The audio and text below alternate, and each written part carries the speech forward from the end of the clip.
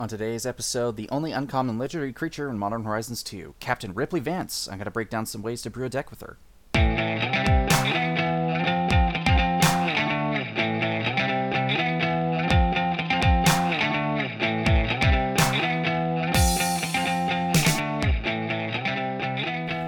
Welcome to the first episode of Uncommon Commander. My name is Cole, also known as Eclipse Meteor. This is an unconventional EDH podcast where I'll be talking about Captain Ripley Vance and some potential directions to take her. For the sake of brevity, on the fast list I've accumulated, I've broken down the cards into 11 categories and will summarize a lot of the cards listed. The list of cards in their entirety will be provided in the podcast description. So, Captain Ripley Vance, a legendary human pirate for 2 and a red, and it is a 3/2 with the ability, whenever you cast your third spell each turn, but a +1 counter on Captain Ripley Vance, then it deals damage equal to its power to any target. The categories are going to be broken down in a way that allows us to capitalize on her increased power over time, the ability to cast spells on an opponent's turns in order to maximize the window when her ability triggers, and finally, utilizing a lot of the spells that allow us to attack with Captain Ripley Vance and hopefully deal a boatload of damage to our opponents. Our first category is cantrips, which, for a price of usually 1 mana to 3 mana, hopefully in this build, that allow you to cast a spell with a minor effect and draw us a card, which allows us to trigger Ripley Vance on the off chance that it's our opponent's turn. We're going to be looking at cards like Accelerate, Balduvian Rage, Blind Blast, Boiling Blood, Crash Through, Crimson Wisps, Expedite, Fire Prophecy, Fists of Flame, Introduction to Prophecy, Needle Drop, Renegade Tactics, Rile, Stun, and Warlord's Fury. Most of these spells just simply read draw a card, because the other effects are minor and incidental. But some of them say creatures you control gain trample. Target creature attacks this turn if able. Target creature is dealt 1 damage. It can't block this turn. These cards will help us cycle into our next category, namely instants that increase Ripley Vance's power. All of these usually cost 1 to 3 mana as well, and also allow us to turn her sideways later after a trigger ability. You're going to be looking for cards that give her first strike, trample, and usually an increase of power of 3 to 4. Stuff like Borrowed Hostility, Brute Force, Brute Strength, Buccaneer's Bravado, which gives her double strike uniquely. You're going to be looking at cards like Unleash Fury, which doubles the power of target creature until end of turn. These are going to be the spells that you'll cast before your third spell, and allow you to set up Ripley to deal direct damage and immense damage to our opponents or even their creatures. In addition, these will be able to set up our turns to attack with her and deal immense damage if we're able to chip away at our opponent's defenses. This next category is fairly simple and was hinted to at earlier by the Ring of Valcast. This is just simply equipment that boosts her power. On one hand, we'll have a short list of equipment that auto-equips when she enters the battlefield, such as Stormrider Rig and Sai of the Shinobi, which only give a creature +1/+1. But we also have the likes of Hero's Blade, which gives an equipped creature +3/+2. This is going to have Vance blast out like a cannon, pretty quick and pretty early, and then later on we'll be able to equip her with the likes of Runechanter's Pike, which increases her power by the amount of instant and sorcery cards in your graveyard, which will be quite a few, and also gives her first strike. And finally, Blackblade Reforged, which, considering the amount of cards that we'll be cycling through and being able to play lands every turn, will increase her power over time. We're going to have an assortment of instants of sorceries and enchantments that allows us to capitalize on Vance's increased power over time, and allow us to possibly use her as a source of removal or continuing applying damage to our opponents. We're going to start off with the enchantment of Burning Anger, which gives an enchanted creature. This creature deals damage equal to its power to any target by tapping it.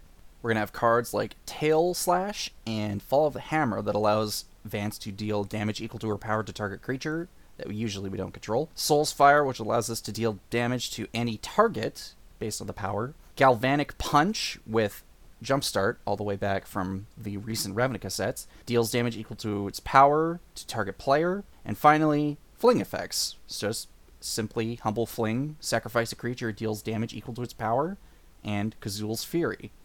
This next category is card advantage. We're going to be using a combination of artifacts, creatures, instant sorceries to keep our hands full even during our opponent's turns, and allow us to cast instants on our opponent's turns. We're going to be looking at Abbot of Carol Keep, which when it enters the battlefield, you'll be able to exile the top card of your library until the end of turn you may play this card. It also has Prowess, which synergizes really nicely with this. I'm going to call this next part the big three for card advantage: Outpost Siege, Vance's Blasting Cannons, very flavorful, and Furious Rise.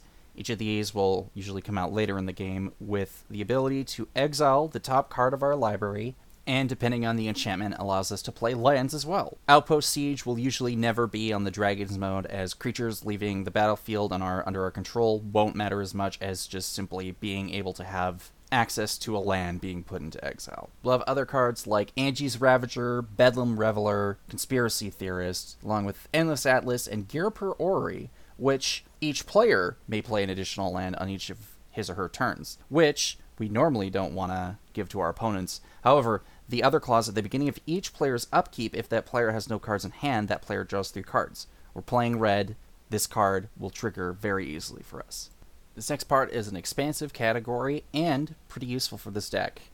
That category being fast mana. Each of these cards in this list will be able to generate us red mana, possibly some colorless, as we continue to cast spells throughout our turn and our opponent's turns. Even if we end up short at the end of our turn, possibly with 1 or 2 untapped lands, these creatures and these spells will enable us to generate mana on the fly and able to trigger Ripley Vance during our opponent's turns.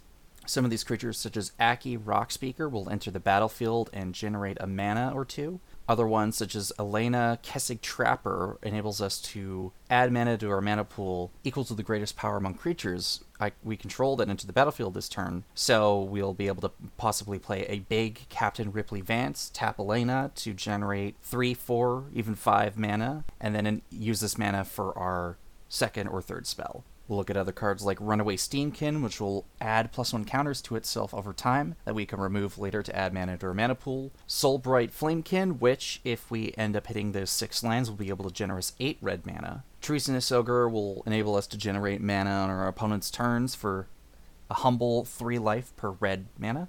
And we'll have the likes of Vessel of Volatility to wait for the opportunity to crack it to generate the 4 red mana in our mana pool. These next 2 categories are pretty interesting picks, and one that I find pretty interesting. The first one are simple, humble utility lands that will be running in the deck. Some of these will grant Ripley evasion early, late, enable us to draw a card, and even gain life when we trigger her. Access Tunnel and Rogue's Passage, although the clauses are different and the mana values are different to activate them. Access Tunnels for early and for utility creatures that we want to attack. Rogue's Passage is for late game when we're able to generate a lot of mana and have her turn sideways. Bonner's Enclave is for when she gets her +1 counter off her ability, enabling us to consistently draw an additional card. And finally, Witch's Clinic, which gives target commander lifelink, which I think is pretty useful in a mono-red deck. This next category to coincide with this is Death Touch equipment, the likes of Gorgon's Head, Gorgon's Flail, Basilisk's Collar, and Quietus Spike, which make her difficult to block, as well as turn her into a nuke early or late, enabling us to destroy non-indestructible creatures. This final category is simply a list of utility creatures, some that synergize with the equipment sub-themes that have already been mentioned before, and other ones that trigger off damage or off of instant sorcery casting. We'll have a list of creatures like Champion of the Flame, Volshock Battlemaster, and Valduk, Keeper of the Flame, to synergize with the equipment package that has been mentioned before. So if we can't rely on Vance, we'll rely on these creatures. We have the likes of Electrostatic Field, Firebrand Archer, Gutter Snipe, Ironcrag Pyromancer, and Smeltward Minotaur to generate incremental value by dealing damage to our opponents, possibly targeting utility creatures on our opponent's boards, or removing really threatening blockers. If we want to capitalize off the big damage being inflicted by Vance, Chandra's Incinerator is an incredibly effective high-cost card that we'll be able to cast for cheap. We'll have Torbrand, Thane of Redfell, dealing additional damage for all of our creatures and spells. We'll have Young Pyromancer generating bodies over time over our instant sorceries. Spike Shot Elder, if we want to equip a big Black Blade Reforged, Hero's Blade, or Runechanter's Pike. And finally, Zada Hedron Grinder for all the spells that target our creatures, enabling a big swing on our board. Finally, to wrap this up, I'll have an honorable mentions category of incredibly expensive cards that I believe synergize incredibly well with this deck. Reforge the Soul is a classic wheel effect that is really necessary for us and can possibly disrupt our opponents. Overmaster is a spell and a cantrip that the next instant or sorcery spell we play this turn can be countered by spells or abilities. Really useful setup for our more important spells with the likes of Unleash Fury in particular. Jessica's Will enables us to generate red mana and have card advantage, and Chandra's Ignition is a really useful spell in case we have Vance hit 5, 6, 7 plus power, enabling us to deal a lot of damage to our opponents and wipe the board. The basic summary overall is that we want to find ways to permanently give Vance power over time, have a plethora of low-cost spells that increase her power and enable us to draw cards, and finally, possibly having an emergency backup plan with the likes of Chandra's Incinerator, Ironcrag Pyromancer, and even the Spike Shot Elder to inflict the final amounts of damage we need if Vance isn't available. The last part is due to the abundance of cantrip effects that we'll have in this deck, I would suggest keeping an eye out for using your pump effects early in the spell sequencing, leaving your cantrips at the very end, managing to keep our hands fairly full, and enabling Vance to hit over 10 power or even more before we cast our final spell. That is it for the first episode of Uncommon Commander. I hope for the next build in your future that you'll consider buying and making Captain Ripley Vance. I think she's a really interesting, low-cost commander, and there's really fun ways to really capitalize off her third spell ability. Next episode, we'll be taking a look at Dominari's own Kuwende, Pride of Femeref, with a special guest. I look forward to seeing you guys next time.